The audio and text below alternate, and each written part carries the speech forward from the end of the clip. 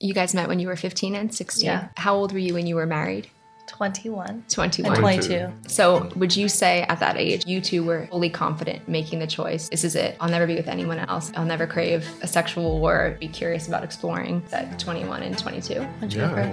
I was extremely confident. We've only ever been with each other, and we waited until we were married to have sex. Just so excited to have that commitment of it's you and me. There's nobody else that I want. As we've been married, it's just been more solidified and even more confident probably than I was then. In this episode, I sit down with my husband and Amelia and Matt, a couple that practices consensual non-monogamy living in Bali. I came into the relationship knowing that I wanted to be non-monogamous. I'd say the first 2 years of the relationship were probably the most challenging for me just because it really felt like I was relearning everything I'd ever thought I knew about what love would look like. I'd say our communication is better than many of the monogamous couples we know. Friends who have had sex with people that they are close with, that they often feel a sense of emptiness afterwards, that it wasn't actually meaningful. Do you ever feel that way? It's almost like an extra topping or something. So if we're gonna do it outside of the relationship, we wanna make sure it's done really well with integrity and empathy and compassion. Oh, my biggest concern would be raising children. So if you're gonna purposely enter into a relationship that has a higher chance of you splitting up, I like to look at risks. That's just the way my brain works. Amelia and I have been friends for almost a decade, and though we don't see each other often because we live on opposite corners of the world, we've stayed in touch over the years, and I was excited to share this conversation together with very opposing perspectives on intimacy,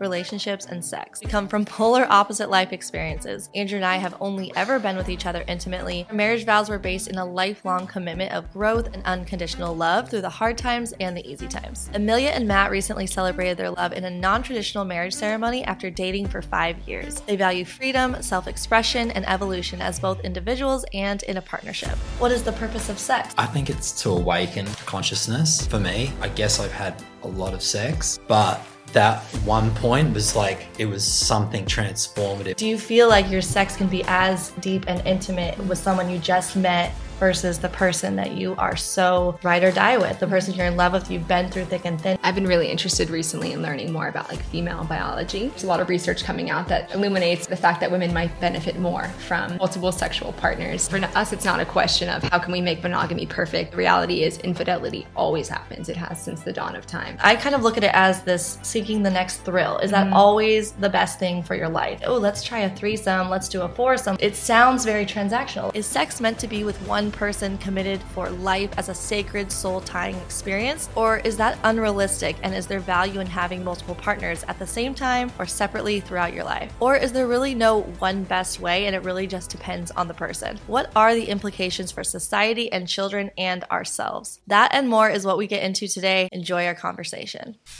Okay, guys, I'll be the first to admit that I love pretty things. So if I find a product that nourishes me and looks beautiful on the kitchen counter, I am all in. Anima Mundi Herbals does just that. They carry organic, wild-crafted, and ethically grown botanicals in the most beautiful packaging. From elderberry syrup and adaptogenic mushrooms to spirulina, chocolate protein, teas, and collagen booster powders, every vibrant and medicinally potent remedy is packaged in eco-friendly packaging, recyclable glass, or biodegradable bags. It was founded by Costa Rican herbalist Adriana Ayales, who uses over 200 different sustainably grown herbs from around the world to create intentional products that contain zero fillers, binders, or flow agents. Everything is made in the US with certified organic, wild-crafted, and sustainably harvested plants and herbs in a vegan and gluten-free kitchen. I love their high-potency elderberry syrup, which is double extracted. It's adaptogenic, antiviral, organic, and wild-crafted, perfect for supporting healthy immune function. So use my code ELLEN20 for 20% off. Just click the link in my show notes to get this deal from an amazing company that supports fair trade practices,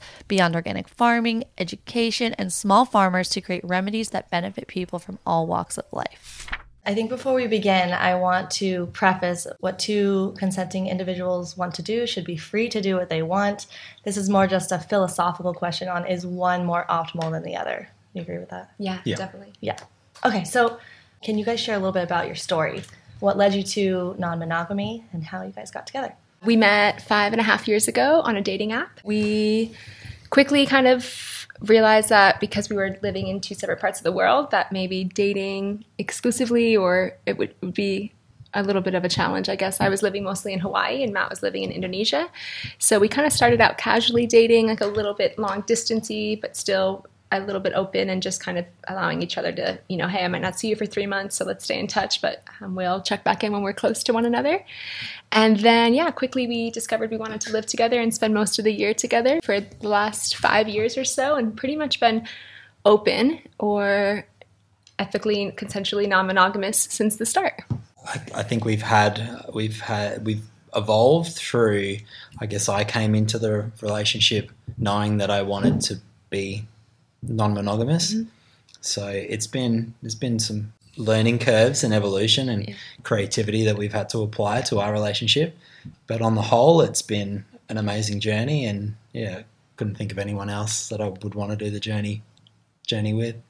And when he presented the idea to you, when you guys met, was that something you had ever considered before? And what led you to deciding that, okay, I want to do this? It was nothing I'd ever considered before. No, I definitely grew up traditional, beliefs around marriage, finding the one, having children, having a family. So I think at first my immediate reaction was wanting to respect his wishes and his beliefs because I don't think you mentioned, but Matt was in a 14-year monogamous partnership with the mother of his children before dating me. So when he came forward and said, I'm pretty sure this is how I want to live my life and this is how I enjoy dating and connecting with women, my immediate reaction was, I'm going to be the woman that changes that. I'm going to change you so that you don't want to, date anyone other than me.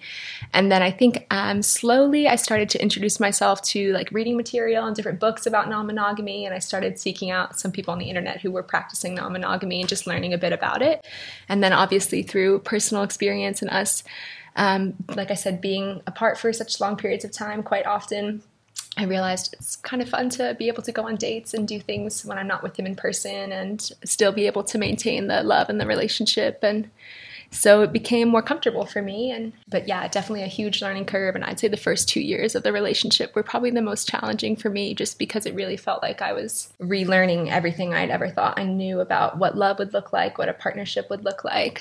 And it's because I think we created a relationship we didn't really fall back on trying to construct it in anything that we saw externally. So everything was sort of, as we were going through the evolution of the relationship, we were trying to configure it to best suit the individual self, but then for the individual to come together and function and relate sensitivity and unconditional love and listening and all those things the best way that we could.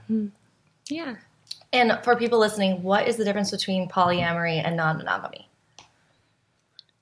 You go first. Okay. I still don't really know. Yeah, I mean, like I said, we'll be able to speak today from personal experience. We don't represent the entire non-monogamous community or polyamory. Everyone's different, and that's probably the number one thing we can share is everyone's going to do relationships differently, whether you're monogamous or not, of course. So we totally recognize that. I'd say from what recent research I'm learning is polyamory is essentially, I used to believe it was, dating multiple people at the same time. Now there's a lot of people who believe that polyamory is pretty much like an umbrella statement of anyone who identifies as non-monogamous. So non-monogamous and poly, I don't know, when we tell people we're open, we're ethically non-monogamous or consensually non-monogamous, meaning, we are each other's primary partners and our relationship always comes first or currently comes first and foremost. And then we do have the opportunity to date other people outside of the relationship. Poly, I guess, could look like that, but I believe mostly looks like maybe you have a wife and also a girlfriend, or you have a husband and also a girlfriend or a boyfriend on the side. So it's, I think, maybe pursuing more than one serious relationships at once. Yeah. I know. I think the identification of what we portray to other people is, I don't know, there's a stigma attached, I think, with polyamorous and open relationships, and sometimes we don't date anyone or see anyone for almost a year, don't we, sometimes, if we're just working on the inner stuff as individuals. So I think we do try to keep everything creative and not attach anything to it. Yeah. Don't we? Open. For us, I guess we say Open's we're open probably, or ethically non-monogamous. But Okay. I hope that explains it. Yeah, it does. I'm curious, what does monogamy mean for you guys? Monogamy means, well, I think of it as like a marriage thing. Once we're married, we make a lifelong commitment to each other, to be with each other for life, no matter what. No matter what brings good times, hard times, I'm committed to her, and she's going to be my only partner sexually, and that I connect with on that level for my whole life, or her whole life. And not even just sexually, but any kind of intimacy. Totally. You know, like deep intimacy. Yeah. For us, our story, we've only ever been with each other. So it's a very interesting difference that we have between our couples' relationships, because most people are going through life with serial monogamy, where they're dating one person, maybe sleep with them, and then date another person separately, sleep with them. But we've only ever been with each other. We've been together for 20 years, and we started dating when we were 15 and 16 years old, and we waited until we were married to have sex. So we dated for 6 years until we got married, and now we have the rest of our lives to deepen our love through that way that we did it in the beginning. So I think to get into all the things we want to touch on, what problems do you guys see with monogamy? I guess through my experiences with monogamy and having children within monogamy, I just feel that I lost myself just in the upbringing of children. There was like so much focus on raising children without concentrating on the self, and then communicating that with my partner, that individual evolution of self-awareness and all that kind of evokes. For me, that was the reason that I didn't want to go down the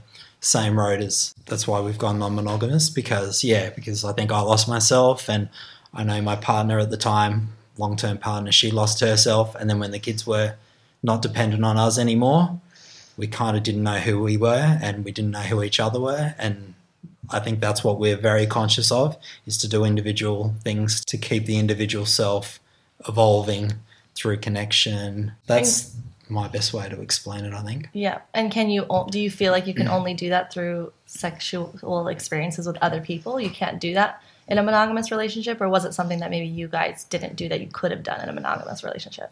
I think if we had been aware of it, we probably could have done it within monogamy, but then you've got to not expect the other person to meet you at some point, maybe halfway, of developing that self-awareness and wanting that growth for themselves to evolve through that growth. But I think we just were the children consumed as so much of our time that we just didn't have the time to sort of take a step back and evaluate our own evolution. So I think that's really important. If monogamy is a choice, then it's good to be able to step away. And I don't think you necessarily have to have other deeper connections with anyone else. It's all about yourself evolving. But I guess for me, through my experiences, it's been more to diversify myself in reflection, in connection to other people. It's been beneficial to broaden that peripheral on connection, just from past experiences, having the same social group, just to diversify that, just so I could learn through experiences and real people and gain real knowledge. Let's see, I don't necessarily believe that, there are all these inherent problems within monogamy. For me personally, and I've never really truly experienced long-term monogamy, because I'm still quite young, and I met Matt when I was 24, so I'd only had really one or two serious relationships before then, which were both monogamous. I just don't believe monogamy should be the only social norm. I feel like for me, as I'm exploring this lifestyle and meeting other people who are a part of this community and this way of living, I just see the benefits so much so, as much as I see that there are benefits in monogamy and non-monogamy. And I just think that it should be an option that's on the table and people are more aware of. And I don't know, I'd like to believe there's like a spectrum with monogamy. Actually, there's a Dr. Tammy Nelson who calls it the monogamy continuum.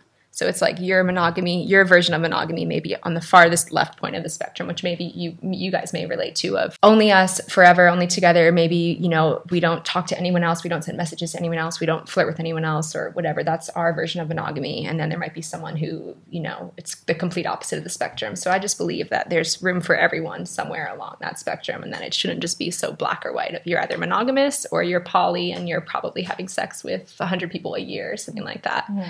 So, I have witnessed beautiful monogamous relationships and been, part of them, families and myself in small ways. But non-monogamy is just what I'm currently experiencing for the last 5 years. And it definitely feels rewarding enough and beneficial enough for me that I do feel like it's cool to be a little bit of an advocate just for this way of living and that it's an option, especially for women. I think it's really cool to talk about. Especially for women. What do you mean by that? Oh, well, I think mostly like in society's eyes or in mainstream media or Hollywood, it's men are these big sexual beings with testosterone and they have this huge sexual appetite. And I think women have it just as much as men, and that, often men are given more leniency when it comes to sex and cheating or infidelity or extra pair sex or, whatever you want to call it. And I believe like based on female biology and just my personal preferences and who I am and the way that women have sex and the sexual appetites we have and the desires we have and our libidos, I just believe that there are more options for women who, want to have a strong, healthy relationship and a strong sexual like appetite, and they want their needs to be met. And I don't believe it's possible for everyone to have their needs met in monogamy. So, okay. You guys, if you aren't using non-toxic cleaning products in your home, it's time for an upgrade. Branch Basics is my new favorite line for a one-stop shop of all the cleaning needs for your family. Using products that are baby and family safe, free of fragrances, hormone disruptors, and harmful preservatives is a non-negotiable for me. And the fact that it's all plant-based and saves waste is an added bonus as well. Switching to non-toxic and fragrance-free cleaning products can relieve headaches, allergy, asthma symptoms, and also provide eczema relief. Their concentrate is used in different dilutions to create all the cleaning solutions. Then just refill the bottles when you're out. It's simple and environmentally friendly. One bottle of concentrate makes 3 all-purpose cleaners, 3 bathroom cleaners, 3 streak-free cleaners, 3 foaming hand washes, and 64 loads of laundry. Along with being sustainable, their products are hard-working and range from cleaning the kitchen to toilets and even laundry and stain removal. Their starter kit includes all the bottles you need, including the concentrate and oxygen boost, setting you up for success for your new non-toxic cleaning routine. So use my code LN15 for 15% off all Branch Basics starter kits. You'll be so happy with the result and making the switch to non-toxic and sustainable cleaning products. They are amazing, you guys. You don't want to miss out on this deal. Well, my biggest concern would be raising children. Obviously, divorce rates are high in all relationships, whether it's same sex or different sex or monogamous or whatnot. But what I have read before, that most open relationships end in divorce, marriages end in divorce. So I think of the children more than monogamous relationships, somewhere in the 50%, whereas open marriages end in about 92%. So if children are involved, then it becomes a different for me. So that'd be the main problem, because generally speaking, when parents don't live together and the kids are being raised by one parent or the parents are separated, generally outcomes for kids aren't as good. Kids do better when both parents are at home. So if you're going to purposely enter into a relationship that has a higher divorce rate and a higher chance of you splitting up, then it doesn't seem like I like to look at risks. That's just the way my brain works. I look at statistics and like, okay, well, if I'm more likely to get divorced, then why would I do that when my goal is to be committed to her and then obviously committed to my family and raise the best kids we can. So that's really my only concern with open relationships is if you have children, are you taking into account that you're maybe increasing your risk of separating or the relationship not working out if it's 2 consenting adults with no kids. But it depends on what your goals are. If your goal is, if someone's in an open relationship or they're in a relationship and they're considering opening it, I would be, why are you considering opening it? And then if your goal is to stay together for life, my concern would be, well, you're doing something that is less likely statistically for you to stay together to life. But if your goal is just, let's see how it goes, we're just taking a day at a time, then I just don't see any problem with it. Yeah, so I guess that leads into the question of, is there a benefit for life? Because maybe for you guys, I don't know, you can tell us if your goal is to be together for life or not, or is it kind of, if we don't end up together for life, that's okay. Every part of life has its seasons and it's not necessarily a negative thing to go through. But for us, our commitment to life is, like, being together for life it's similar. It's kind of like your marriage vows. Like, a vow is something very sacred and meaningful and big. And the vow to be together for better or for worse, that there's going to be hard times because everybody's messed up. You're never going to find someone that's just, it's easy forever, because there's no relationship like that where it's just always easy forever because we're all messed up. We're all inherently not perfect. So the for life commitment is, look, I'm going to stick with you even when you're not at your best. Like, you'll stick with me when I'm not at my best. And the goal is, having a growth mindset to always be growing and evolving together to be the best versions of ourselves. And I think there's something to be said about having that stability in life with someone that is committed to you for life, as opposed to if I'm not good enough, like you may bail, you know, and we are interrelational beings. And so maybe you might argue that there's a benefit to having these extra relations, intimate relations with multiple people. But for us, there's something so sacred and special about each other's bond together that when things are hard and we're willing to grow from that, that's what like makes us stronger. Like our love is so much deeper now than it was even 7 years into our relationship, which I couldn't have imagined or predicted, because I thought 7 years into our relationship that we knew each other as best as we possibly could, but that's just not the case. And actually, when you go through hardships and come out of it, I feel so much deeper love for him than I did before. So I think maybe people's experiences of bad relationships, either with their parents or with themselves, you know, what is the underlying thing there? And I think often it could be if one or both are not willing to grow and evolve for the better, you know, and that makes it really hard, especially if you are willing to grow and evolve, but the other is not. So that's definitely difficult, you know, but yeah, so that's where I'm at. Cool. Does that make sense? What are your thoughts? Yeah, I think that evolution process is so important, and we focus definitely on unconditional love and freedom as the foundation of our relationship. Like you, Amelia, can't do any wrong. I'm there, whether the emotions of jealousy or insecurity within me are triggered at points and vice versa. We just get to sit there and we get to work through these emotions. And I guess at the start of our relationship, jealousy was one of those things that there was a reaction at times, even during our times of communication, that somebody would react in a not in a violent way or anything, but just in that insecure way. But over time we've evolved to be able to watch our emotions, and yeah, I think that's just been such a beautiful thing to be able to have the experiences we have, which would break up a monogamous relationship, but just to sit back with unconditional love for somebody, for an individual's experience, and vice versa, and that to us seems to be the growth aspect. Yeah. Well, I like the honesty part of it. Like, it's great because a lot of monogamous relationships, people are so worried, like if they're having feelings for someone else or tempted or do wind up doing something inappropriate, there's so much fear that the relationship will be over as a result. Then they hold it in and they lie, and then the relationship deteriorates because there's dishonesty in it. So I think that one of the main pros, I don't know if you would agree, is the honesty factor. Yeah. Obviously, monogamy, you can be honest too. But Totally.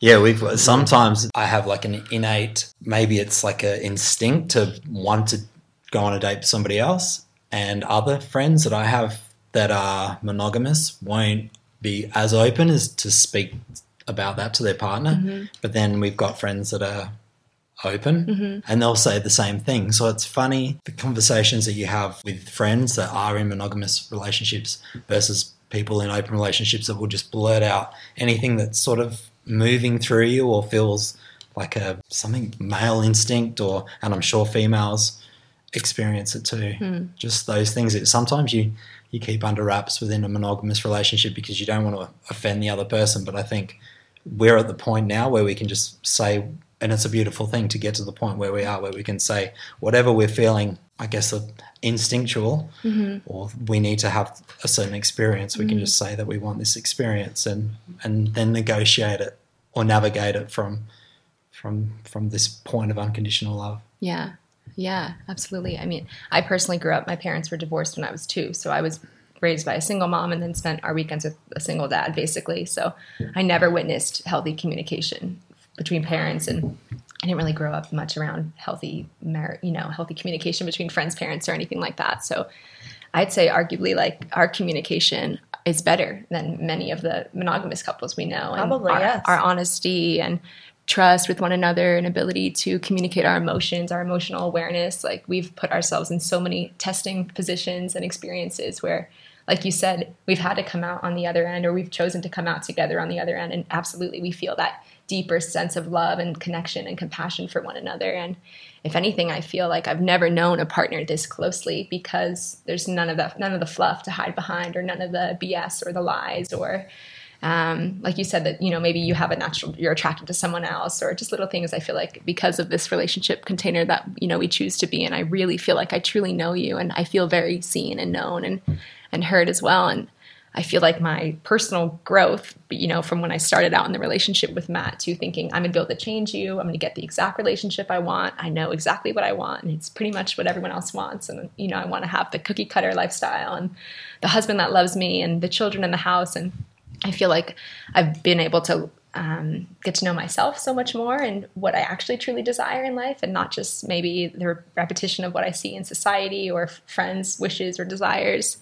And yeah, I feel like my communication, it feels like it's tripled my growth personally. And just learning everything basically from scratch again, and then learning it feels like so much faster than many other people, because we've allowed the opportunity for these challenging situations to play a role in our, I don't want to say everyday lives, but in our lives, as a non-monogamous couple. Yeah. Yeah. And as for what you said about children, which was a while ago, but I obviously don't have any children yet, so I can't speak on it. But we talk about raising children together, of course, all the time, and it's something we'd love to do. And Matt already has 2 amazing children who are very familiar with our circumstance, and fortunately they're incredible, and they have a great relationship with both of us. And I look forward to being able to have children and just teach them that you can love whoever you want, and we're here to support you, and you can love differently, and we're here to support you love differently. And if you want monogamy, we're here to support you, and if you don't, that's okay. And there's space for, like I said, there's room for you anywhere on the scale, and our love for you is unconditional, and we're here to support you always. And there's actually a lot of research coming out now, because it's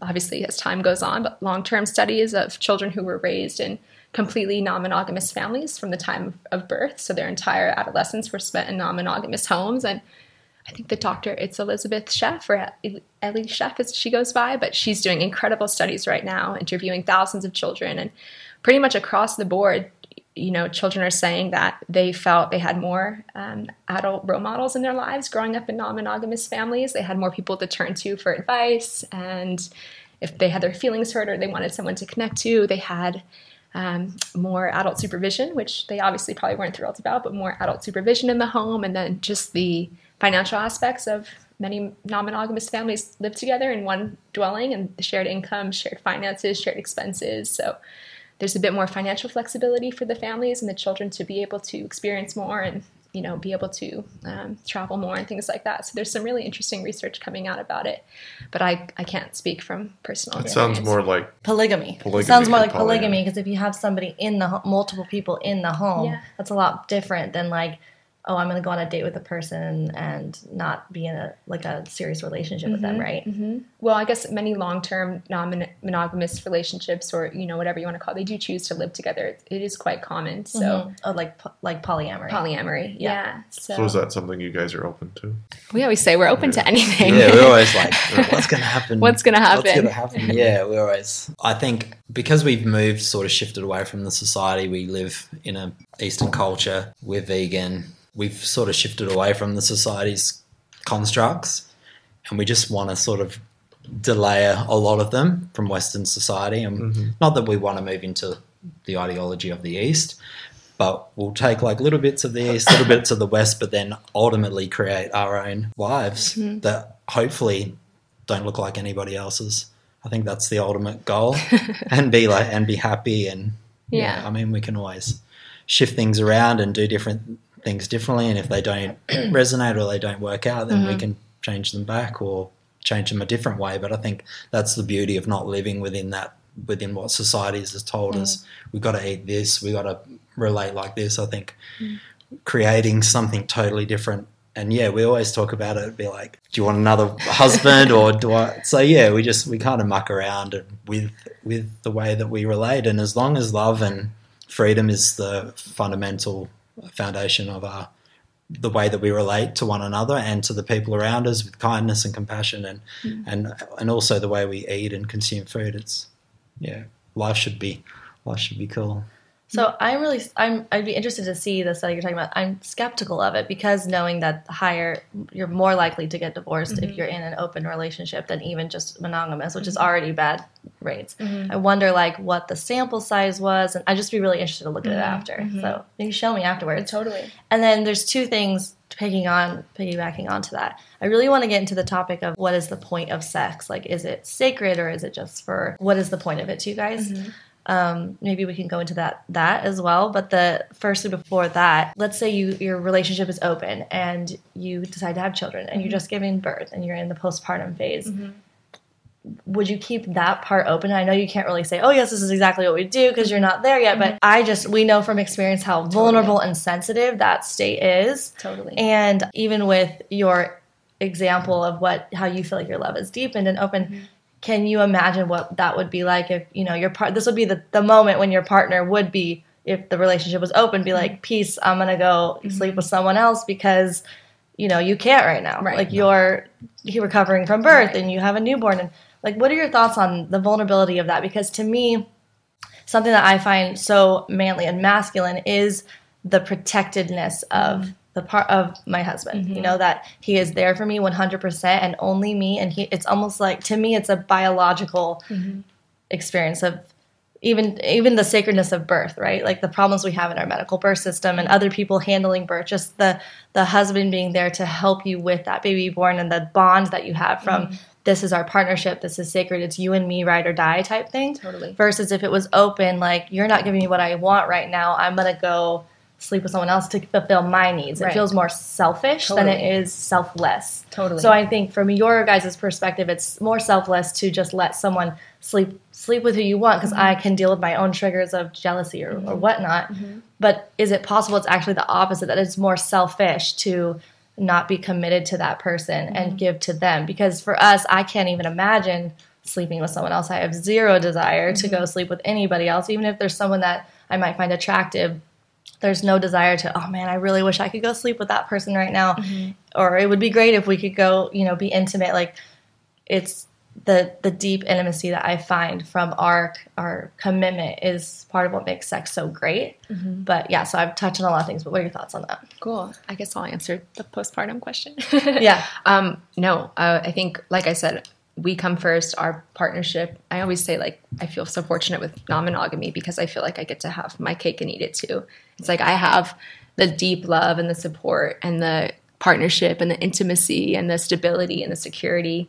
And we would never do anything like that. Like that would be 100% unimaginable. It'd be insensitive. Yeah, absolutely. So that's not something. No, we would never. I mean, obviously, but no, we would never even imagine. The intention is never to hurt one another, or like I said, we always consider one another first. So even before we go on a date or meet someone for a coffee or a tea, or even initiate a conversation online, we'll communicate that with one another first and check in. How are you feeling about this? Or we always consider ourselves and our partner first. So.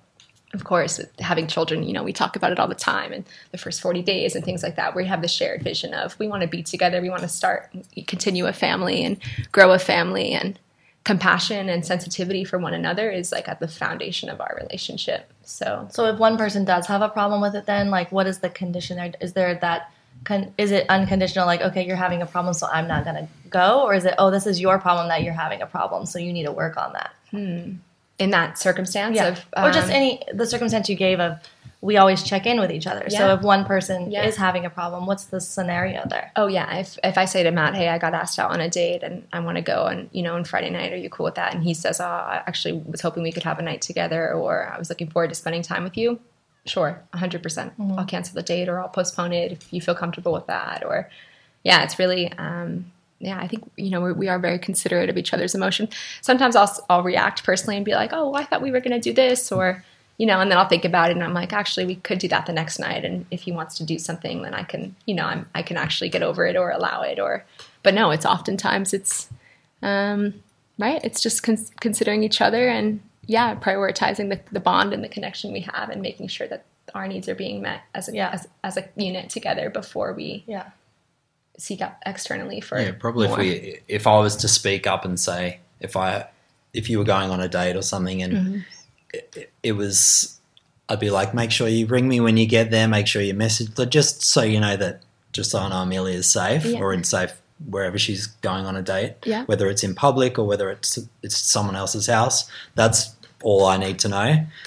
And then, I don't think I would say, oh, I'm feeling really insecure or jealous, you shouldn't do this. It's more of a thing, go and enjoy yourself, express the love that's within you, explore yourself, pleasure, everything, but just do it safely and make sure that you get to where you're going. So, do you have something to say, or can I ask a question? Go ahead. So, to me, it sounds like sex is more transactional than it is like soul tying. Because, like, what are your thoughts on sex? Is it something that's it's like going and playing? It's like bowling with somebody. Like you go out and you bowl, and then you go back to your husband. You bowl with a friend, or is it a soul tie? Is it this sacred mind, body, spirit experience? If it's with someone that you're lifelong committed to versus someone you just met a couple days ago or a week ago or whatever. Do you feel like your sex can be as deep and intimate with someone you just met versus the person that you are so ride or die with, the person you're in love with, you've been through thick and thin with? Like, what do you think about that? Well, first I feel like it's worth mentioning, like, we'll go on, maybe let's say we go on 100 dates, and out of those 100 dates, we're not probably even as much as kissing the first 70 people. Like, we're not just out trying to sleep around and get it where we can. It's absolutely intentional. And of course we want to feel that connection before we explore in any intimacy, or you want to feel safe, you want to feel attracted to them, you want the chemistry to align. Absolutely. And I do feel that we have found ways to almost like enhance and maybe sustain our incredible connection in sex life, because, I mean, the reality, for us at least, the reality for me and maybe for you is, and for many women and men, and I don't know if you guys have ever heard of the term limerence before. It's like new relationship energy. So the chemistry, the butterflies. Right. That. So now there's studies saying that women usually experience like a tremendous decrease or decline in their limerence in the first 2 to 3 years of a monogamous long-term relationship. And for men, it's 5 to 7 years. So we've been able to still, have this incredible partnership, have amazing sex, have each other, love each other, be intimate. And then also, I've been able to be honest and say, I met someone out on the surf, or I met a guy and there's a bit of a vibe, and I might go grab dinner with him. And then maybe a few weeks later, I'm still hanging out with him and say to Matt, I'm kind of interested in exploring what it could feel like to have an intimate connection with him. And no, it's not probably the same level of sex and connection, but it's still beautiful. And I think I always come back learning something about myself or about the situation that I can then bring home to my partnership with Matt and say, I was thinking about this and this came to mind, or I really enjoyed it and it was great. And I kind of feel like I got this, like I got it out of me, and maybe I'll do it again or maybe I won't. But if anything, I'd say I come home appreciating more the connection we have and the partnership and the chemistry. And that's why we don't really often ever do sleepovers, because usually we just love sleeping with each other so much. And so we feel that same level of connection, and or maybe not the same, but we feel a version of that level of connection and deep like intimacy with one another. And we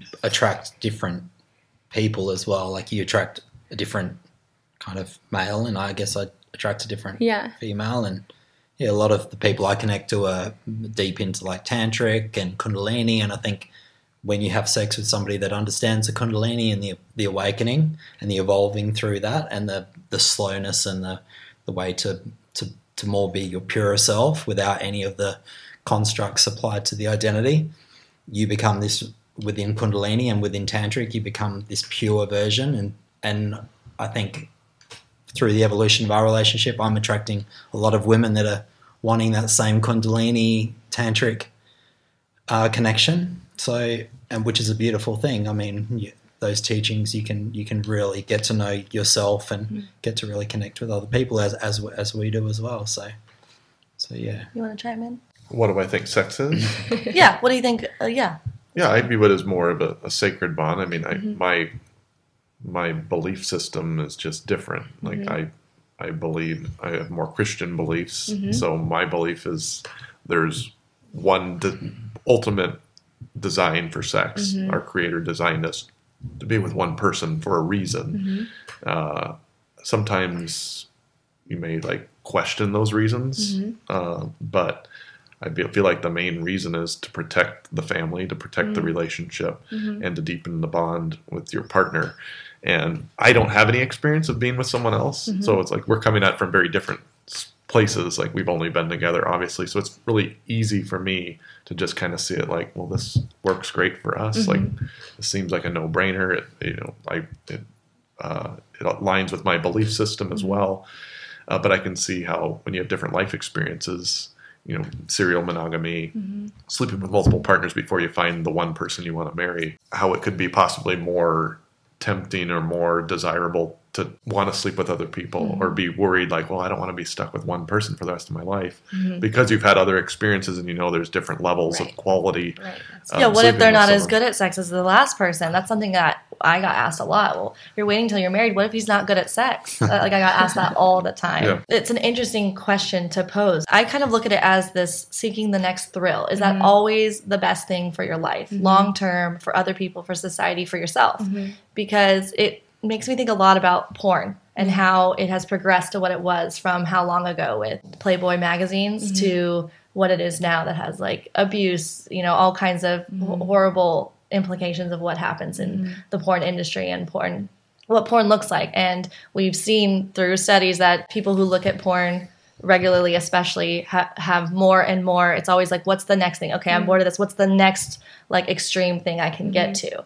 And so that's what it makes me think of with the serial monogamy, that it's like, okay, but this isn't, I don't have the butterflies anymore. Like maybe I'm missing something. Maybe it's as opposed to looking to that really, to me, feels that deep bond that you have when you're committed to one person. And it reminds me of Kim and Ami. I don't know if you know, we talked about her and how she just talks about how, when there's an issue within a relationship, she's assuming a monogamous relationship, that you can't just like learn the right sex moves or learn that's not what it is. It's a deep, meaningful connection of like, am I seen? Am I supporting the other? Is the other supporting me? Selflessness, like total love for the other person, where if your relationship is struggling, you're not going to have good sex together. But if you have an incredible relationship where you grow, evolve, listen to each other's needs, also stay in yourself. I'm not saying drowning yourself to just support the other person, but it's the oneness and the unity that can make sex so incredible. And there isn't this like, well, what else is out there? Because you haven't started down that road of the next thrill. What are your thoughts on that? Do you want to share? Yeah, I think it all comes back to the individual to be able to enhance your own love. And I think, searching constantly externally for this happiness and this sex, like almost living a hedonistic reality or watching porn and trying to get this satisfaction constantly from other people and through porn and through all these things that we're conditioned to think that these things make us happy. It always allows you to revert back to your inner self, and I think that's what we've been very aware of is if we aren't feeling happy within ourselves, no one else is going to give us happiness or pleasure. So I think we concentrate on working out how to get this unconditional love for ourselves, and then you can almost feel it boiling over, and that's the point. That's when we get to the point where we're at a good point. We're sharing it with each other. We've got an overload, and it's possible to share it with not only other people, but we do a lot of animal rescue, and we can all that love is just expressed in so many different ways, not just sexually, but it can be. There's no right or wrong, I don't think.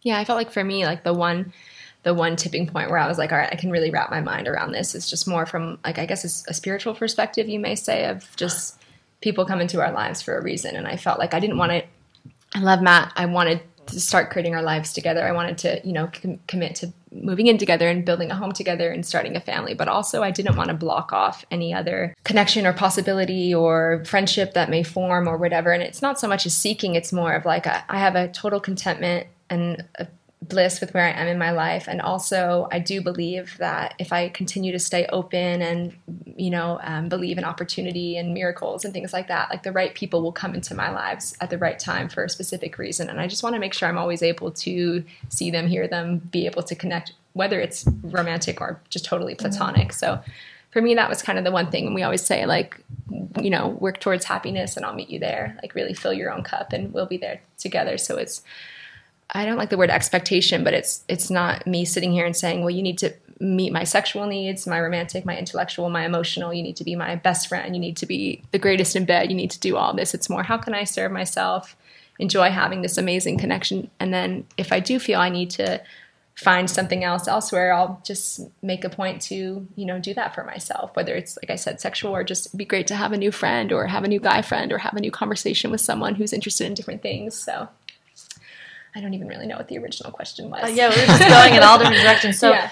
So I guess is your commitment to each other, is it lifelong, or do you feel like it's, it is what it is? If we end up parting ways, like, what is the purpose then of your commitment? Yeah. Okay. I'll say we were married and in our own sense of the word last year. And I love that you mentioned your wedding vows and this sacred testament to one another. We altered our wedding vows to, I think I guess personally I'll speak, but of course we love fantasizing about the idea of being together and, raising more children together and being able to travel and experience lives together. And also, I guess I'm a little bit more of the reality is, I look at my parents' marriage, for example, and all my best friends' parents' marriages, and divorce and separation happens, and that's a reality. And of course, it's not something that we want to happen, but I think we really just say, like, every day is a choice to choose to be together. And yeah, I think, I guess we are kind of more in the flow of, like, if we're meant to be together, if it feels amazing, if it's feeling great. And of course, there are hard times, and of course, we experience that. But I would never want to bind you into something that, in 10 or 15 years from now didn't feel rewarding for you or beneficial for you, and vice versa, But I guess I feel like if it's not rewarding or beneficial and you're in this place where it's like over, what would be the reason, right? It seems to me like it's most common, this isn't going to be like all scenarios, but one or both are not willing to grow to the place where you're flourishing, right? What could be the reason why you're like, I'm not into it? Is it because the lack of butterflies? You know what I'm saying? Or is it because I'm just not liking the way this person is or anymore? I want to go with this person. This is why we see so many people who divorce and then get married and then divorce again. Because, well, it's this person, it's this friend. But there's no one person that's just going to think it's just going to be amazing always forever. And if they're not amazing, I'm out. Because I think there is something to say about the stability of knowing that you're going to be there for me and that I'm going to be there for you when times are tough, because without that stability, it's like, it's just I feel like, see what you feel like in 20, 30 years. And like, I don't know if that's going to bring happiness. And I don't know, but I think for us, it's not the dependence on somebody else, and it's not having that person there. I think it's just having yourself there. Like, I think that's the work that we've been doing, is just to realize that you are capable of everything. You don't need another person. And I think that's what is our relationships blossomed under that sort of process, isn't it? It's like the individual has everything it needs. It doesn't really need to be held accountable by someone else. But yeah, there's like some sort of, I don't know how you would say it. Can I ask you guys, is divorce ever an option for you two? Is this something you speak about? No. Never an option. Never. Yeah. It's So not enough. even if you hypothetically found yourselves unhappy in the relationship, or both of you. Well, there has been times when we were unhappy in the relationship, but you have a choice to how we move through that. And that's why I was saying it's really a commitment between two people to being willing to grow. Because when one person is unwilling to humble themselves and see where there are faults within their own being and figure out what they need to do to create a more flourishing relationship, that's where people get stuck, like, oh, well, this person was this way. Or let's say there's someone in an abusive relationship. So this whole if I was being physically abused or sexually abused or in any kind of abuse, that's different. But to me, it comes down to being willing to grow. So the times when we have had really intense struggles, you don't just stay there. So you have to grow and humble yourself to grow from it. And then we come out the other side and are more deeper in love than ever before. And it's that love, that the way that we treat each other that creates that. It's like this understanding of the love bank, that every relationship, every person has a love bank. And it's from this book called His Needs, Her Needs, which is a little bit, there's things I don't love about it. Something super conservative, the way it's worded and things, but the concept is super amazing. And I'm sure everybody knows the 5 love languages.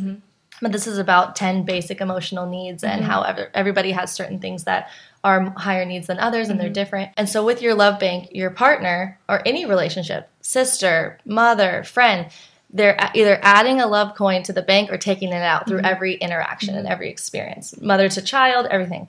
And if you take too many coins out of the bank, that love is depleted and you don't feel that love for that person anymore. So the purpose of the drive behind how are we going to keep this relationship is incredible and stable and loving and deep and meaningful, which actually makes your sex better, is adding love coins to each other's bank. So that's kind of, what was your question? Yeah. If Divorce. Yes. Why don't you go? Yeah, I mean, even if you weren't willing to grow, it still wouldn't be an option for me personally, because I have deeper convictions than just my own. You know, I have spiritual convictions that even if you weren't committed to the relationship, I would still be committed to you. I would too. Did I say that we weren't? No, I'm not putting words in your mouth. I'm just saying, like, but obviously, if it's going to be a healthy marriage, like, both sides have to be committed to grow. And if one side's not, then obviously it's going to be very, very difficult and unhappy, and it's not going to be good for the kids either. Like, one of my main concerns was, like, open relationships end in divorce more. It's not good for the kids, but in monogamous relationships, obviously they end in divorce too. Sometimes they stay together even when they're struggling, and that's not good for kids to see their parents going at each other's throats either. And one of the reasons why, sorry, keep going. Oh, let's go ahead. One of the reasons why you're saying, that they're about divorce and why people are unhappy is I feel like there's a lot of selfishness in relationships that can happen. And one of the things that's beautiful about you guys are so conscious of this not being selfish, and I think that's beautiful. But in relationships, it can often be, and it could even happen in non-monogamous, of what are you doing for me? You're not doing this. You're not being this way. You're not, instead of looking within themselves, be like, where can I grow? Where can I change? And that's what makes a relationship more flourishing is humbling yourself. Instead of pointing the finger at the other, it's what can I do to shift the way that I am being? What can I do to grow and be better? So that's what has gotten us out of those hard times.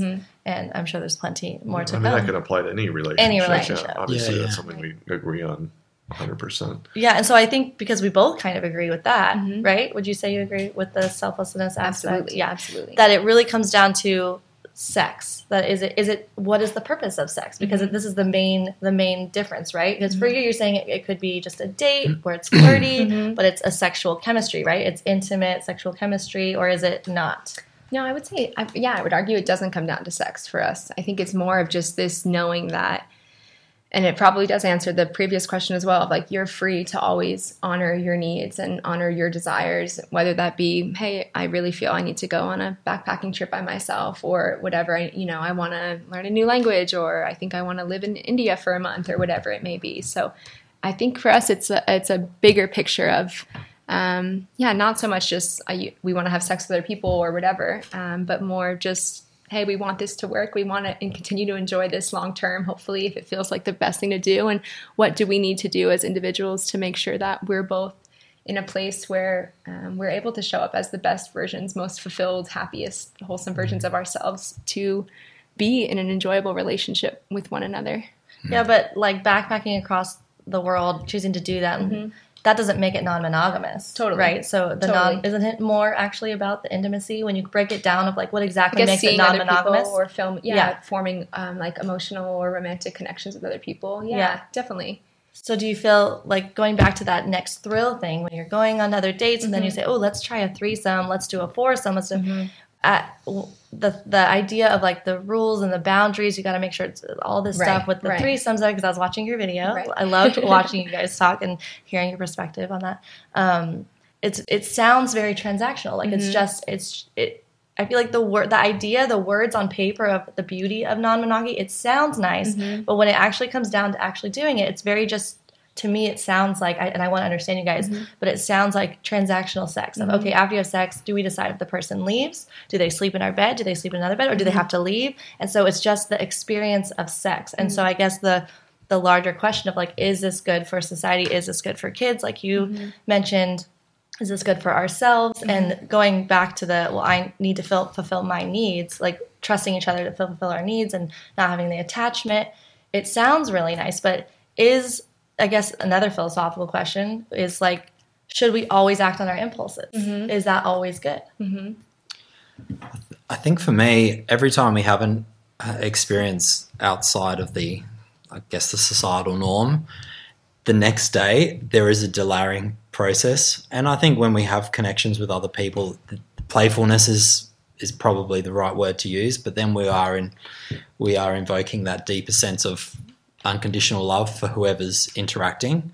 But for me anyway, the next day is the construct of what society's expectations of us as humans, as Westerners, dissipates, which the integration process is like 2 or 3 days it takes. Like sometimes we'll communicate it, sometimes we need to spend time by ourselves, but when we do things that are away from the society and we do things on our own accord and create new things and new sexual experiences, there is a dissolving of constructs that have been placed on us to kind of suppress our expression sexually. So those things that are put on us from birth, I guess, slowly edge away, just slowly come away, and we're kind of a little bit more freer.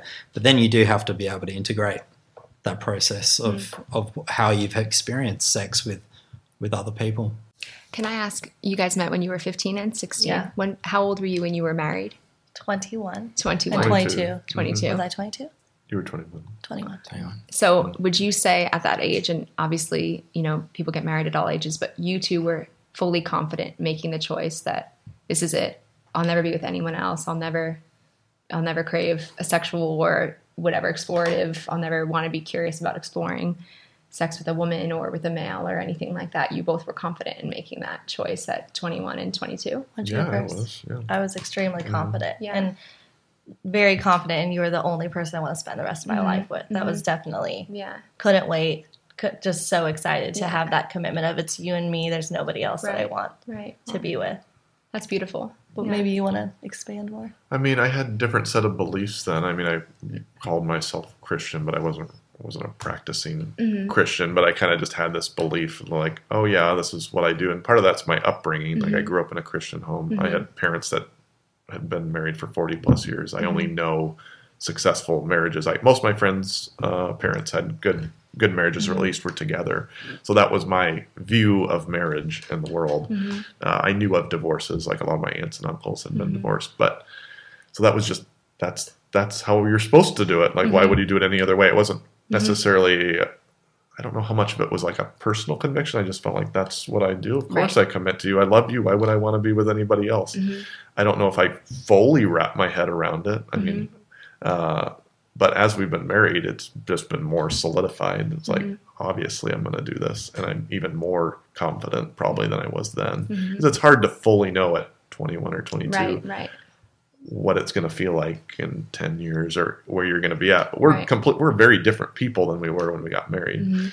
Like I'm even when we just met. We are completely different people than when we just met. That's why I think so many young people don't end up staying together because you're changing. Your brain is not fully developed. And most people grow apart from each other. But we happened to grow. I don't know if it happened or if it wasn't, what's the reason behind it. But we grew together where I took on more of his admirable qualities and he took on more of my admirable qualities.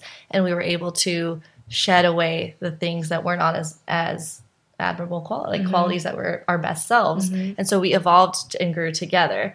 But it's amazing how different we are at 15 and 16. I mean, everybody is completely different at that point. So, I mean, I think back to those days when we were super young, and I am so glad that I was not having sex at 16, 17, 18, 19. I was not emotionally ready for that. And once we got married, it was like, now we got the rest of our lives to explore and learn and grow. And our sex life at, the first times being together versus now is a million times better. Like I can't even, when you look back to like our first time, just, kids just figuring it out. But the difference is that there was just a complete safety and security of knowing the person. Because I think when you don't know someone, I mean, I don't have personal experience with it, but just from friends who have had sex with people that they don't really know, that there's a lot more insecurity, a lot more just lack of safety with not knowing this person, something that's so intimate. And to me, like life soul type bonding and having that complete love for each other that, I mean, you guys have love for each other. So that's not like, of course, not trying to compare that, but that I just felt completely safe and seen with that person. So we grew together with that. And I mean, our sex life has evolved to be so much better than it was even when we first got married. And that's so beautiful that it isn't just like are you good at sex or are you not? It's that we both learned how to please each other and how to make it a selfless, like life altering, like bed shaking experience, you know, whereas a lot of times you hear it's just like portrayed in the media that, oh, if you're married for such a long time, then sex is going to be blood. And like, you better go see other people. And our personal experience is everyone we know who has been married, monogamous, and chose to open the relationship, that it was like a last resort thing. Like, oh, maybe this is what we need. And then it just fell apart. And for the kids was not, obviously, it's not something good for kids. It's something that we see in all kinds of studies that children who grow up in a single income or single home versus two parents, dramatic differences in their childhood and the outcomes of their life, you know, being graduating high school, less likely to go to prison, all kinds of different things. So, yeah, that's my thoughts. What do you think? Yeah, I think they're great. Thank you for sharing. I love you guys, by the way. I love hearing what you're sharing, and I think it's so fascinating and interesting to hear us both with completely different ideas, but still there's so much love involved in your choices. You know, it's clear. Thank you for sharing more of your experience being married so young. And respectfully, I think I struggle to, maybe not agree, but I struggle to understand how one could make such a long-lasting decision at such a young age. You know, like even I see on social media now more and more people getting married 19, 20, 18, 21 or whatever. And I mean, I know when I met Matt, I was 24 and there was no way I was willing to give anyone a solid answer of I only want to do this for the rest of my life, just because there was so much I hadn't yet experienced that I was still curious about. So yeah, what are your thoughts on that? Or Well, I think a lot of it has to do with culture and then your own experiences. Like I had mentioned, like my view of marriage was different than yours growing up in a great, you know, mom and dad situation. And then culture, obviously, like our grandparents, it was very, very common to get married right after high school. Right. I think my mom said that like half of her friends after they graduated high school got married. Right. And the success rate of those marriages, they stayed married longer. I don't know if their relationships were necessarily better, but divorce rates have only gone up as we've delayed marriage. Right. I don't necessarily have an answer for why. I just think a lot of that is cultural, and then your experiences growing up as divorce has become more and more normal. Younger people are seeing that and being like, because the average age of getting married now, even though there are people that get married young, like you see people get married young, the average age of getting married is much higher than it was in the previous generation or even the previous generation. So I feel like if anything, it's moving towards people losing trust in the system because they're seeing so many people are growing up in broken homes. Right. And so it's like, why would I want to do that? So I get what people would want to explore. But for us, it seemed like a no-brainer. Both of us, it's really interesting. We were talking about this last night, how both of us grew up in a household where both of our parents are still together. And both of your parents did not stay together. It's such an interesting... Absolutely. Our experiences totally shape how we view the world. Totally. And it seems to me like we are more likely now, we're getting more aware of how to grow and evolve as a person. You know, it might have been through our grandparents' generation of like, just stay together and it doesn't matter what the outcome or how the marriage is. You just don't get divorced because that's like a shame in society, right? But now it seems like we're a lot more understanding of like the mind-body connection of your experiences and how they shape your traumas and how you view the world and being able to heal from those traumas. There's a lot of different, more modalities now on how to heal from your traumas and tap into your emotions, I feel like, from what it was a couple of generations ago. But that's just what I'm looking at. I don't know what you think about that. It relates back to that kind of the monogamy continuum that I talked about. It's like it's perfect for you two because you both have the same values, the same ideas of monogamy, and partnership. And I think for a lot of people, in order to find a partner that makes you feel like your needs are being met and you're fulfilled and you're in this happy relationship, they need to be in a very similar space than you do, you know. And I argue as I'm a little bit younger than you guys, and I have probably a bit more of a progressive friend group now because of the lifestyle I live. But I just see so many people continue to explore, and then they learn totally new things about themselves. Or, oh my God, I can't believe it, but I'm actually interested in women now, I think, or whatever. So, I don't know. I guess I just believe that the more room for experimentation and exploration is maybe better results in like self awareness and more, like knowledge and confidence in who you are and what you want. And I think a lot of people don't realize, like, in order to have that incredible partnership where both people are on the same terms, you really do need to find someone who's on the same place in that spectrum as you. And I wasn't really able to identify where I was on that spectrum at the time that I met Matt. So I think there was room for discussion and room for flexibility in the future of, hey, if you decide you want something totally different than I do, you don't need to decide right now. We're just going to continue to feel into this and, you know, see what develops. And, you know, even personally, like, I knew when I met Matt, I'd never been with a woman before. I thought maybe one day I'll want to experiment or explore with that. I don't know. And, you know, I vocalized that to him, and he was like, cool, maybe I'll want to have, you know, group experiences in the future or whatever. So we kind of just left room open for those circumstances. And now I guess I am probably biased, but I struggle to, you know, believe that an 18-year-old or a 21-year-old or a 24-year-old can say, yep, this is exactly what I want for the next 60 years of my life, even though it's probably a reality for many people. It's just a personal. Well, I think it's definitely, like you said, having the same beliefs, like similar belief system about what is the purpose of our relationship. And also the fact that we had been together for so long was one reason why we felt so confident. It wasn't. But then again, there's a lot of people who get married after 1 year and they also feel confident in the moment, but maybe later they're like, oh, shoot, I didn't know this about this person. Right, definitely. But it's what is the goal, basically, it comes down to. It's the growing together, being committed to each other, and like you said, like for us, raising healthy children. Yeah, I guess basically that's what it comes down to.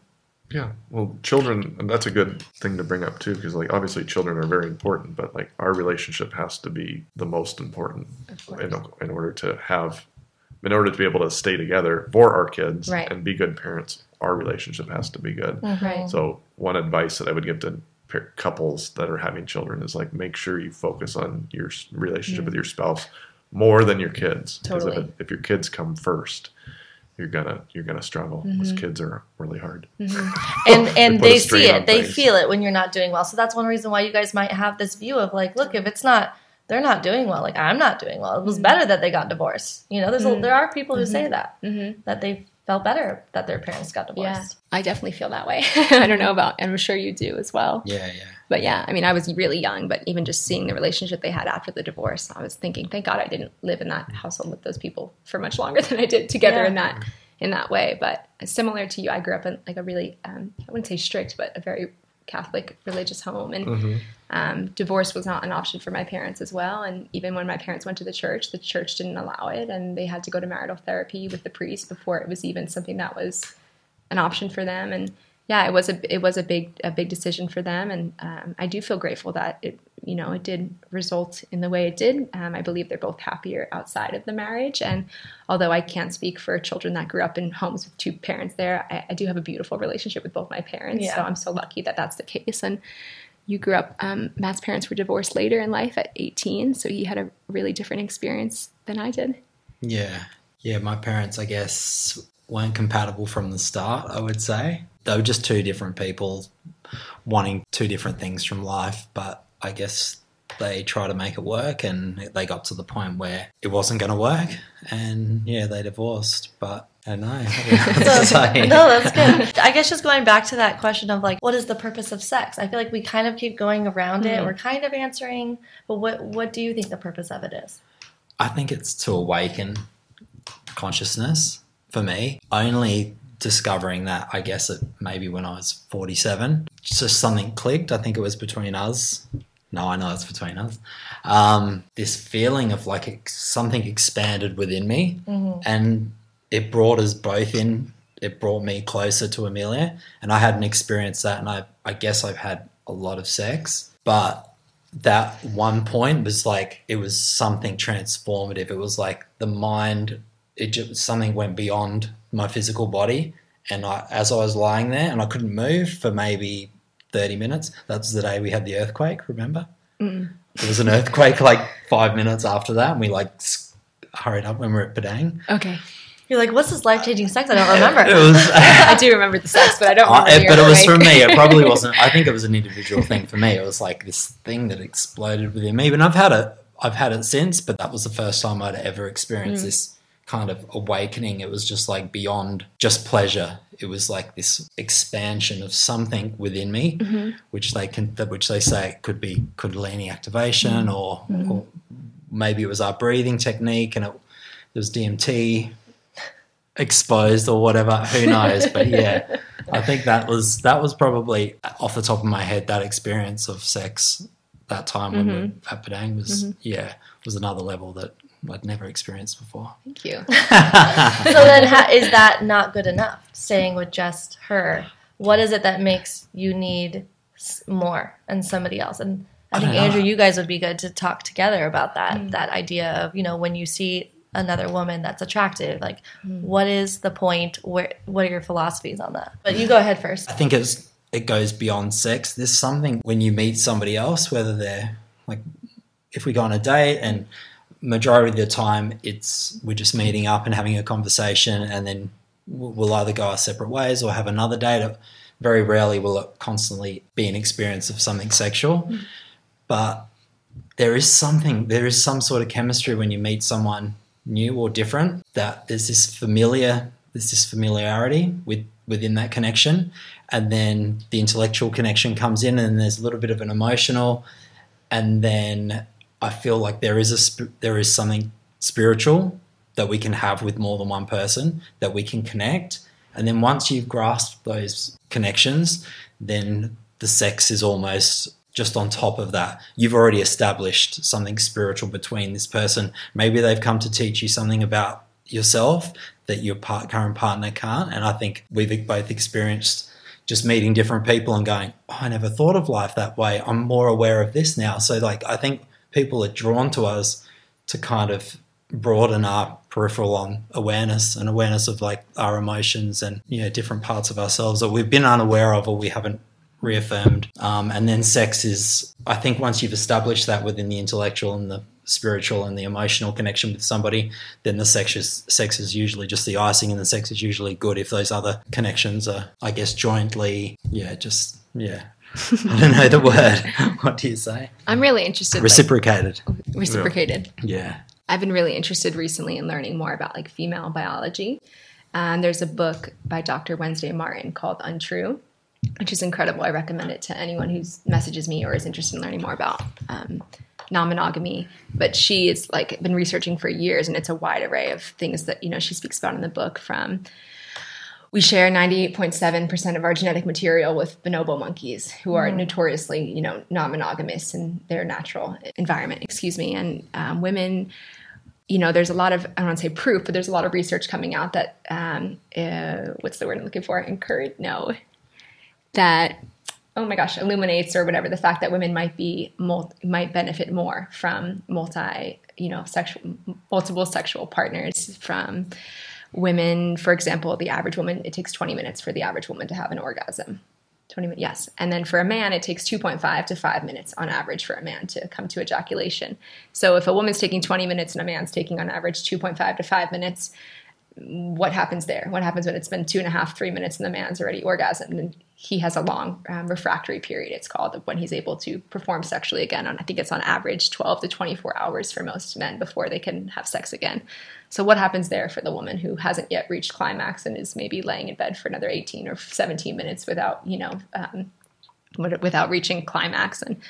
And just from like the clitoris alone, like our biology and how the clitoris is a huge gland as large as men's, genitalia and their glands, and the nerve endings on the clitoris alone, and just that men's sperm contains spermicide at the final remnants of their ejaculation. It contains spermicide that potentially would have been used to kill off any other sperm from another man that might have been in the woman's body previously to having sex. So I think the more research I'm doing about female biology and just some of these studies that are coming out, I do believe that maybe some or most women are meant to benefit from the pleasure of having multiple sexual partners, because we're able to just experience more pleasure.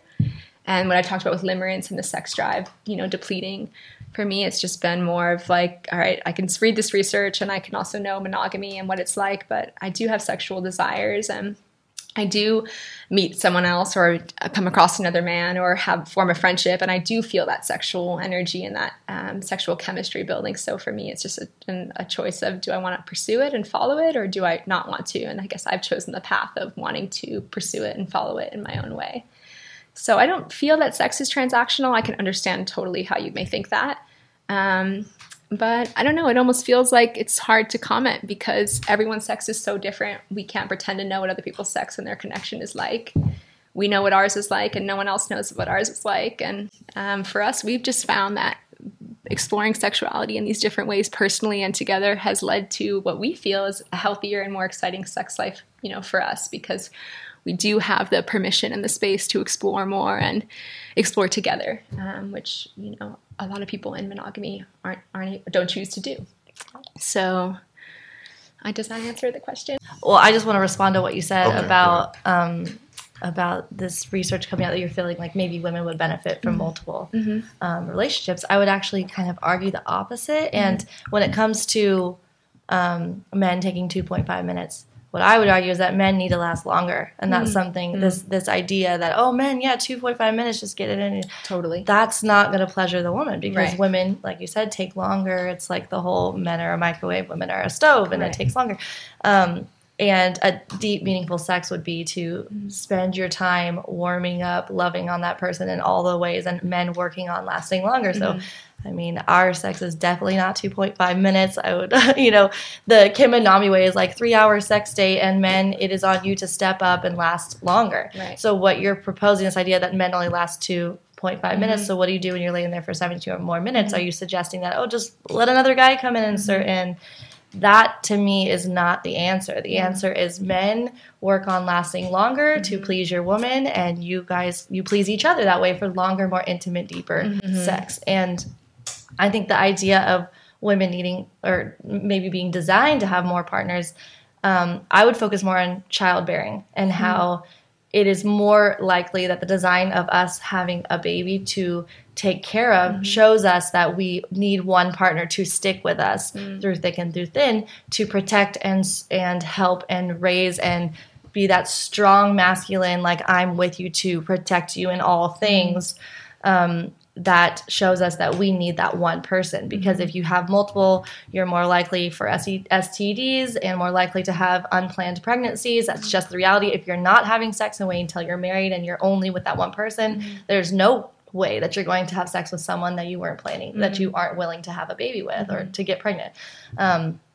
So there's that. I feel like, to me, the biology is really clear that we are, if you're going to look at biology, that we are actually designed to need one man, stay with me because I might have a baby. If I get pregnant, you're there to protect me and help me and be there with me.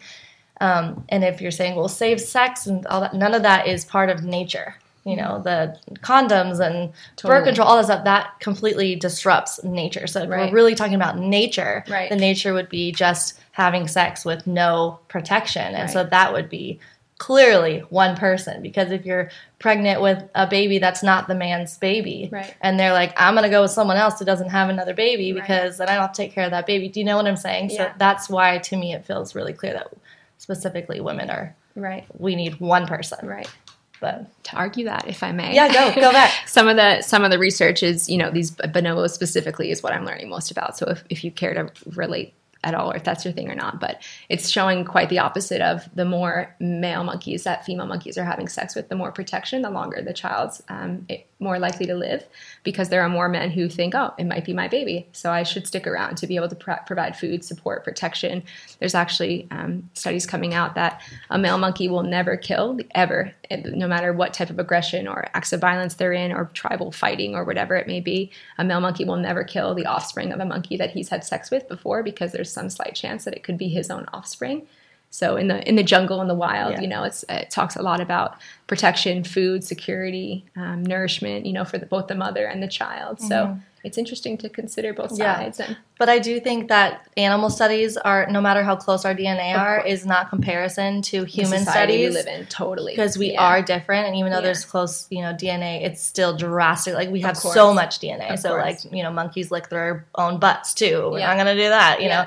So just that aspect of a human study of what that's like, and what we see at society at large when, with a woman having a baby that's not their own, and what the implications are of that. And you could argue culture, totally. But I think a human study would be a lot more valid. Yeah, one of my questions, or in the beginning we were saying my concerns, one of my, it's more of a question and a concern, but multiple partners, there's more of a chance for unplanned pregnancies. Multiple partners, there's more of a chance for STDs. And for society, as a whole, do you think society would be better off? I personally think, like, if everyone just had one sexual partner, obviously we wouldn't have the need probably to discuss even abortions. There would rarely ever be them, because every pregnancy would be within the construct of a marriage or one partner. There wouldn't be STDs. There wouldn't have been all these the AIDS outbreak that caused so many deaths. I don't know if that was specifically related to that, but it kind of goes against our biology when we're creating new STDs or having all these unplanned pregnancies. Whereas if you don't have multiple partners, that's not a risk. The risk is literally zero. And the only way you can really prevent pregnancy, I mean, there's other ways. The surefire way to prevent pregnancy is obviously not have sex. And then the next is put on a condom or take a medication, which is not natural, like you had if we're going back, if we're having the discussion about biology. And he's right that the percentage of abortions with a woman who has a secure partner and is married, it's a lot smaller. Most of them, to my understanding, over 80% of abortions are in non-married relationships. Yeah, of course. Yeah. But then that gets into a whole new topic. Right. Yeah. Right. So we won't go there. That's my concern. What are your thoughts on that? How do you prevent or protect against unplanned pregnancies and STDs when you're with multiple people? I guess, I don't know, we sort of make up our own rules, don't we? Well, I think I'll share first, like, if I may. Like, infidelity happens, like it's for us, it's not a question of how can we, it's not a question of how can we make monogamy perfect or whatever. It's like the reality is infidelity always happens. It has since the dawn of time. So if every single person in the world was in a monogamous partnership, there's still always going to be extramarital sex or extramarital partnership or whatever. Sure. So for us, we're like, all right, well, we know that's not a possibility to achieve. So if we do feel we have different desires and want to explore life a different way. What's not a possibility to achieve? To have a monogamous relationship where you don't cheat on each other? Well, for all people to have a monogamous relationship. Yeah, obviously. Yeah. That well, but I think it should be clear that we're not advocating for that type of marriage. Right. That we're advocating for a radically different kind of marriage. Right. That doesn't happen. Right. But go ahead. But I guess we're speaking on the majority of monogamous relationships in our current society probably are not anywhere nearly as beneficial and connected and committed and healthy as yours is. So there's a lot of statistics and a lot of facts, and I obviously don't know all of them perfectly, but the reality is people who are non-monogamous relationships are no more likely to get STDs or STDs than people who are single, living out just single life, or not in a committed monogamous partnership, but just sleeping with other people. Just dating. I mean, I imagine that would be the same. It comes down to how many partners you have. If you have more partners, you have a higher risk of contracting an STD. If you have less partners, you have a lower risk. If you have more sex, you're more likely to have an unplanned pregnancy. If you have less sex, I mean, with different people. Just with anybody. And just generally speaking. So I don't touch wood. We're good. Touch wood.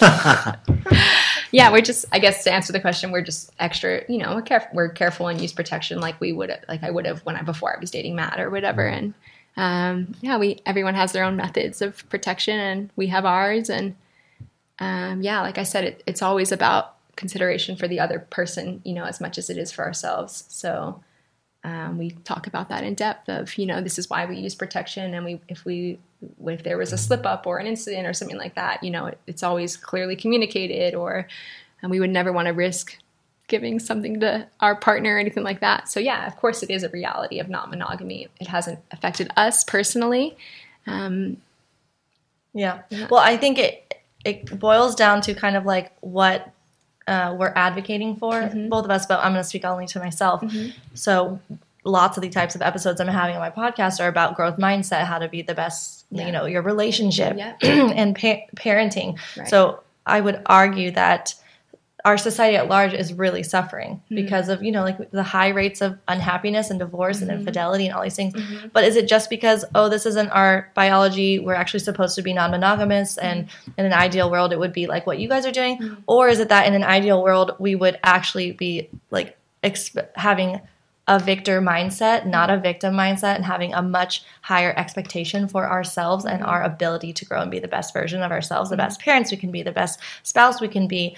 If we were all living like that, how much better of a world that would be, and how much better that would be for children growing in a stable home where their parents are madly in love with each other and serve each other and sacrifice in a way that's obviously supporting yourself but also helping others, and seeing that modeled to them of going out into the world like that, I imagine that would be a much different world, but that's not the world we're seeing because there's so much brokenness in relationships. So is it because we're not designed to be in a relationship like that, or is it because we're doing something wrong that's creating infidelity and creating cheating and dishonesty and all that stuff? So yeah, I think the society is the problem, because the statistics in Australia alone, I think it's 2,500 men aged between 18 and 45 commit suicide every year. So something's wrong with the society.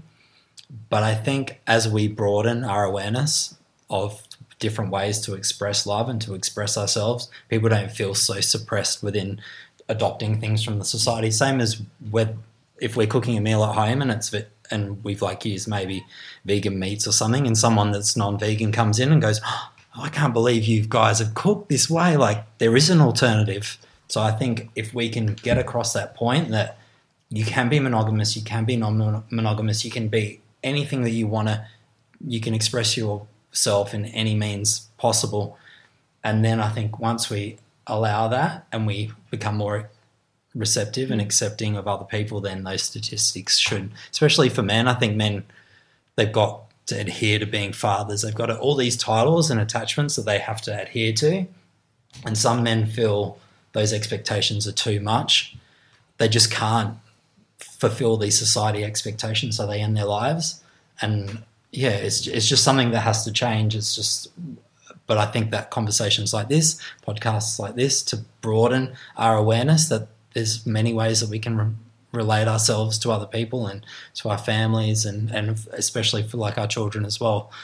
I think with my kids, I'm always you can be whatever you want. You don't put yourself in these boxes. But I've said that from when they were a very early age. You can express yourself in any form you want. So there's always that understanding that you don't have to conform to these constructs or place yourself in these boxes, because I think when we do, we have very little room to move. Mm-hmm. Well, I think just to answer that question or that idea of freedom and sexual freedom, it makes me think of the sexual revolution and how, when that started happening, decades ago, we have seen now through studies and very clearly that we're not happier. We're not actually more sexually free. We're not, the sexual freedom didn't actually make us happier. Mm-hmm. And this idea of, sleep with whoever and you don't need to wait till you're married. And because that was a much more common value a while ago than it is now. Now, if you wait till you're married to have sex, it's almost unheard of, and it's looked at as this what? Even when we were dating, he was made fun of by his friends. It was still, even back then, considered. So just imagine how it was decades ago. And what it has become now is just we don't value that sacredness of the bond of a committed relationship, being willing to grow. And it hasn't made us happier. We have higher rates of depression. We have more, a single woman who has a baby with an unplanned pregnancy has higher rates of poverty, which isn't as good for the baby and for the child growing up, less likely to graduate high school. And anyone listening with that experience, of course, you are amazing and everything you're doing. This is not to put down your experience. It's just showing the realities of is this actually good for us to just sleep with whoever? And from what I'm seeing, it's clear that it's not. But obviously you guys are saying something different. You have anything to say? Well, it goes back to the question of what is sex? What is the purpose of it? What is, and I mean, for me, pleasure is obviously part of it, but most it's for procreation. I mean, that's biology. That's what sex is for. And then I believe it was created for the connection between the person you're having it with, and that deeper connection that you can only share with a person you have sex with. There's just a different level of connection once you have sex with that person. That's why it was ultimately created. In our opinion. And that's what I believe. Yeah. And also just it's the after sex too. With the whole, with an extra partner, we may be sending them off, or I'm going to leave, I'm not going to stay in the bed. Part of that bond, from my experiences, our experiences, is the after too, that connection after. And it enriches our relationship as opposed to, okay, goodbye, I'm going to go back to this relationship. But I think for you guys, I don't want to put words in your mouth, but it seems like the sex is more, that sexual experience enhanced my life. Now I'm going to go back to my partner. Whereas for us, our sexual experience enhanced our relationship. But I have a question. Yeah. Can I ask, and very clearly not to connect having sex and children at all, so separate subjects, but when you had your first son and you were pregnant with your second baby, did you fear that you wouldn't be able to love your second baby as much as you had first loved your first son, Elvis?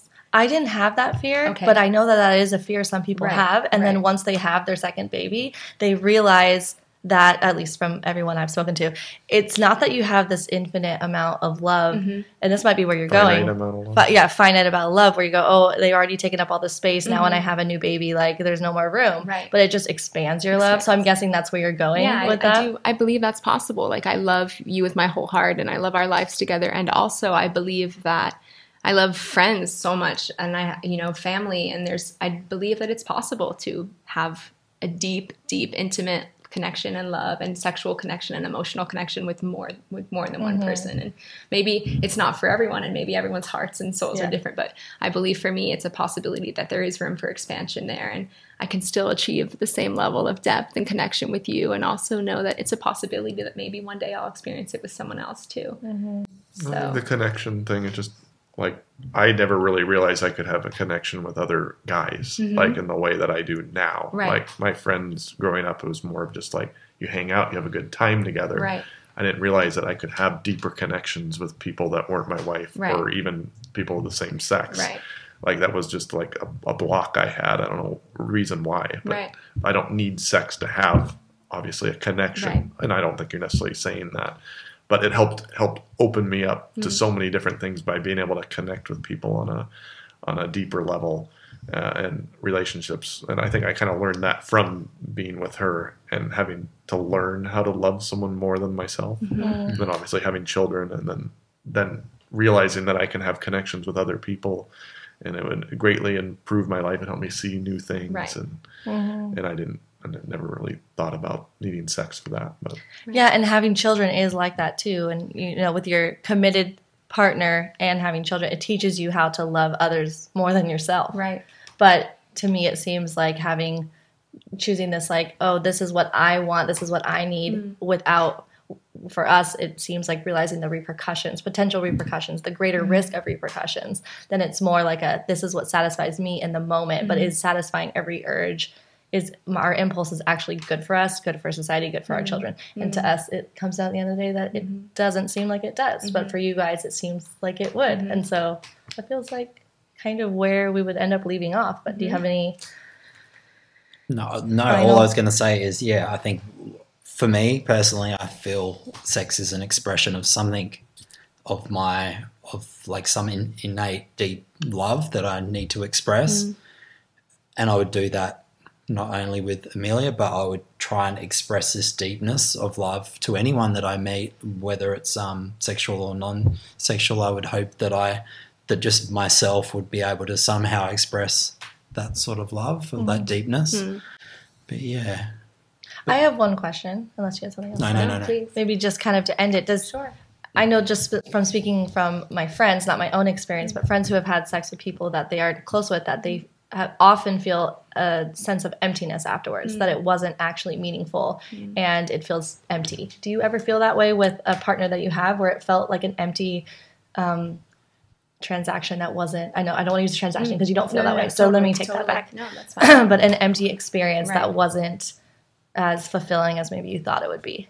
Yeah, and maybe this is like more of a conversation of, should we have sex before marriage, or should we have sex with multiple people, because it's obviously like such different circumstances. But before being with Matt, definitely I had sexual experiences that left me feeling icky after, or feeling like it wasn't a equal exchange of energy and connection. But no, I'd argue that since being together, and it's almost like I don't want to say we value sex more, but we're extra intentional and extra deliberate and extra compassionate and extra considerate, and we don't want to, just simply because we don't need sex, because we have it with each other, we don't need, so it's almost like an extra, I don't know, it's like an extra topping or something. So if we're going to do it outside of the relationship, we want to make sure it's done really well with integrity and empathy and compassion. And you mentioned, after a group sex experience, something like that, someone goes home, or that's not our style at all. Like, we believe it is a spiritual experience and connection, and we want to make sure everyone's needs are being met and everyone's comfortable with the situation. And it's common for us to follow up with people after, or have them over for a dinner, the next night or whatever, and create that space for, how are you guys feeling? Are you feeling awkward, or are you feeling embarrassed, or did anything come up that you didn't feel good about? And just feeling that all emotions are valid, and we would rather explore all of them than not, I guess, explore all of them. So yeah, and I think that if you're having emptiness, like sex that's meaningless, then you're attracting that. Like, that's you attracting like. So if we're attracting people that we're having emptiness, meaningless sex with, we got to take a deeper look at ourselves. And I think that's the perfect gauge. I think when we go on dates, who we attract to us gives us a self-reflective gauge on, this person's amazing, and look who I've attracted into my life. They're loving and caring, and they're so deep, and I think then it's like this gauge. Whereas if you're meeting someone and they're like, let's just get drunk, let's just have sex, it's like, is that me? So I think it's kind of like a gauge, isn't it? You can use connection as such a self-reflective gauge, like nothing else. Like, there's nothing else that can give you such, and using each other as these self-reflective gauges as well. Yeah. So I have one more question, actually. Please. What is your plan or your thoughts on how it is quite common then and even in a monogamous relationship where they cheat and there's infidelity, quite most of the time it's because they're not getting something fulfilled in their marriage. So they seek outside sexual experiences, and then there's the butterflies and the chemistry, and you don't have all the baggage of I know exactly, I hate the way this person does this and this and this, and this person isn't like that, but really you just don't know the person. Every person has their flaws, that you end up starting to fall in love with somebody else, and you fall essentially out of love of that, or you have already fallen out of love with that person instead of working on that relationship to fall back in love and to stay in unconditional love. Because what are your thoughts on that? Like, if you start dating someone, you have sex with them, and you feel all the butterfly feelings that maybe 15 years down the road, 10 years down the road, you don't have with each other anymore because of just the natural changes that happen within a relationship the longer you know each other. And that's in with sisterhood and family. You know the person like the back of your hand, so it's a lot more relaxed. It's not as putting your best foot forward. You're more likely to be your best version of yourself, right? So how common it is to go to that person and think, oh, well, this is actually the person for me. Like, we know scenarios like that where this is not actually the person for me. But really, over time, that person you don't feel that same, you end up feeling the same thing you felt with the first person, because over time, if you don't work on yourself and you're just looking at like you're this way, you're not providing the needs that I want anymore, you're no longer what I need, then it ends up going from person to person. And if you bring kids into that relationship, that's where it ends up making it. That's why there's a higher likelihood of, if you open the relationship, to have a higher divorce rate, which isn't good for kids in general. So, I'd also question those statistics in honesty, simply because most non-monogamous people, they're less likely to be married. And also, I feel like just being who we are and the mindset we have and the perspective on life, what really is marriage to non-monogamous people, it's probably very different. So I kind of question, when most monogamous marriages end in divorce, or for us, it's like we say we were married, but we weren't really legally married. So where do we fall on that? Yeah, this is focusing on like marriages who chose to open up their relationship, or they were married and were open the whole time. Didn't take into account extra. If they started as non-monogamous, it just takes into account marriages that at some point open the relationship. I think as well, lust is when we meet someone new, and it's like that new feeling. It's just lust.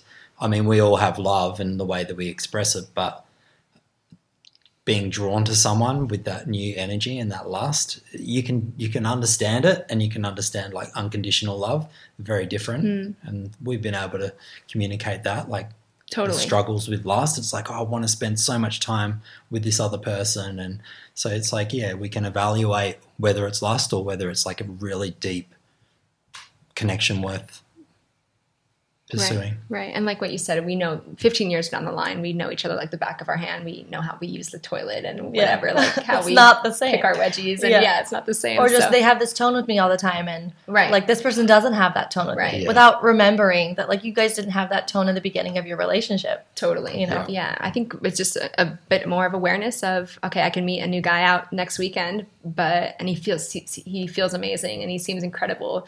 but I don't know what he's been like for the last 5 years. Like, I don't know what his life's looked like. I don't know how he's chose to act in challenging times or shown up for family or friends. And so I think it's very similar to how you guys feel in times of maybe turbulence or trouble within the marriages. I'm going to come back to you more than likely because I love you and I know that we're working towards a shared life together. And also at the same time is our beliefs are more things happen for a reason and as they're meant to. And for us, I think unconditional love is there are no boundaries or no rules or guidelines. Well, of course there are guidelines, but no, you're never allowed to do this ever. And so that is a reality that we talk about of what if you meet someone new in 10 years or 15 or 30 years. And I would like to sit here and think from this position that I love you so much that no matter what is best for you, whether it's in a partnership with me or with someone else, I would be able to open my heart and give you the love and the support you need to be able to do what's best for him and his life. And I'm sure your views are very different.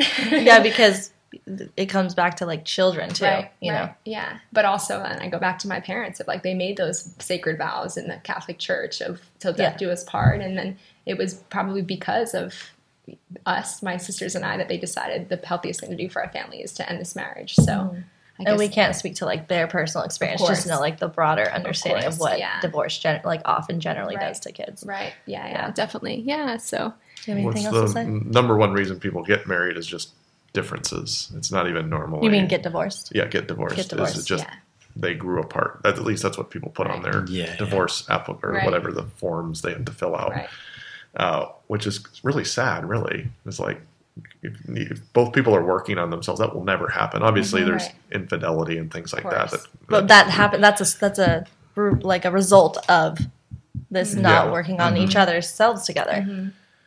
So, I mean, what's good for society? What's good for the next generation of people? I mean, going into a relationship, being on the same page, and being in whether it's an open relationship or a committed monogamous relationship, families aren't going to be better. Society's not going to be better unless both people in a relationship have the same growth mindset, like you had mentioned, want to become better. But at the same time, you brought up everything happens for a reason, but sometimes we put ourselves into situations that cause those things to happen. Like, okay, so we had an unplanned pregnancy. Well, it happens for a reason. Well, you chose to have sex with someone, and then it resulted in an unplanned pregnancy. So there's obviously like certain things do happen for a reason. I believe everything happens for a reason, but sometimes it's because we put ourselves in those situations. So what I would teach my kids is don't put yourself in situations that are going to increase your chances of having an outcome that you don't want. So if you don't want to have unplanned pregnancies, if you don't want to increase your risk of STDs, then I would try to find a girl and try to stick to a monogamous relationship. But if that's not something you're worried about, I mean, obviously everyone can make their own choices and consensual but yeah. And I think also, like, we mentioned society and children and stuff, but we don't want to neglect, like, the self as well. Like, it's really, we also think, like, the importance of the self. You don't want to be miserable in a marriage, and you don't want to be just like, oh, I got to suffer through. That's not what we're advocating for. I just hope that's clear, that, like, we're advocating for, like, a really healthy relationship where you're willing to grow. And so that's just something you don't often see. So we're advocating for, like, a radically different marriage than I think most are doing. Right, which is amazing and so important to say, too, because it's and it's hard work. Right. You know, it would be easier. It could be easier to be like, at certain times in your life, right? To be like, I think this isn't for me, but is that actually best? Is it best for you? Is it best for you?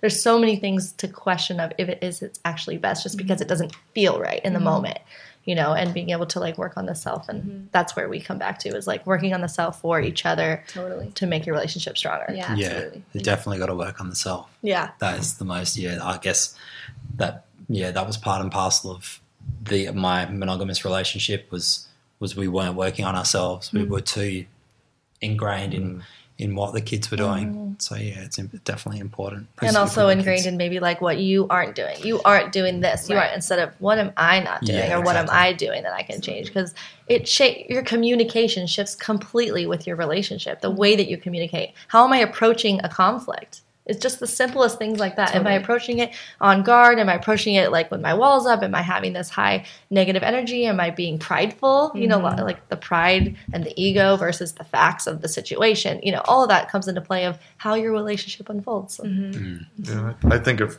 well, you know, I believe in the Bible, and I think of what God's version of marriage is and what he commands the husband to, what kind of husband he commands him to be to his wife. And it says you're supposed to love your wife like Jesus loved the church. And what did Jesus do? Jesus came to earth and he died for everybody. So what are husbands called to do? They're called to be like Jesus. And if Jesus was perfect, so he's calling us to perfection. If everyone had that desire, like, I'm going to try to be perfect for my wife, I'm going to, you know, obviously there's going to be times where it's not going to be perfect, obviously, but that's what the command is. Strive. And that's what we want to push for, is like, if everyone on each side of the relationship pushed to try to be the best possible partner they can be and put the other person's needs first. If she's putting my needs first, then I'm going to have my needs met. And if I put her needs first, then her needs are going to be met, and we don't have to think, well, I have to do this. She's just automatically going to do that. Obviously, it takes a lot of work.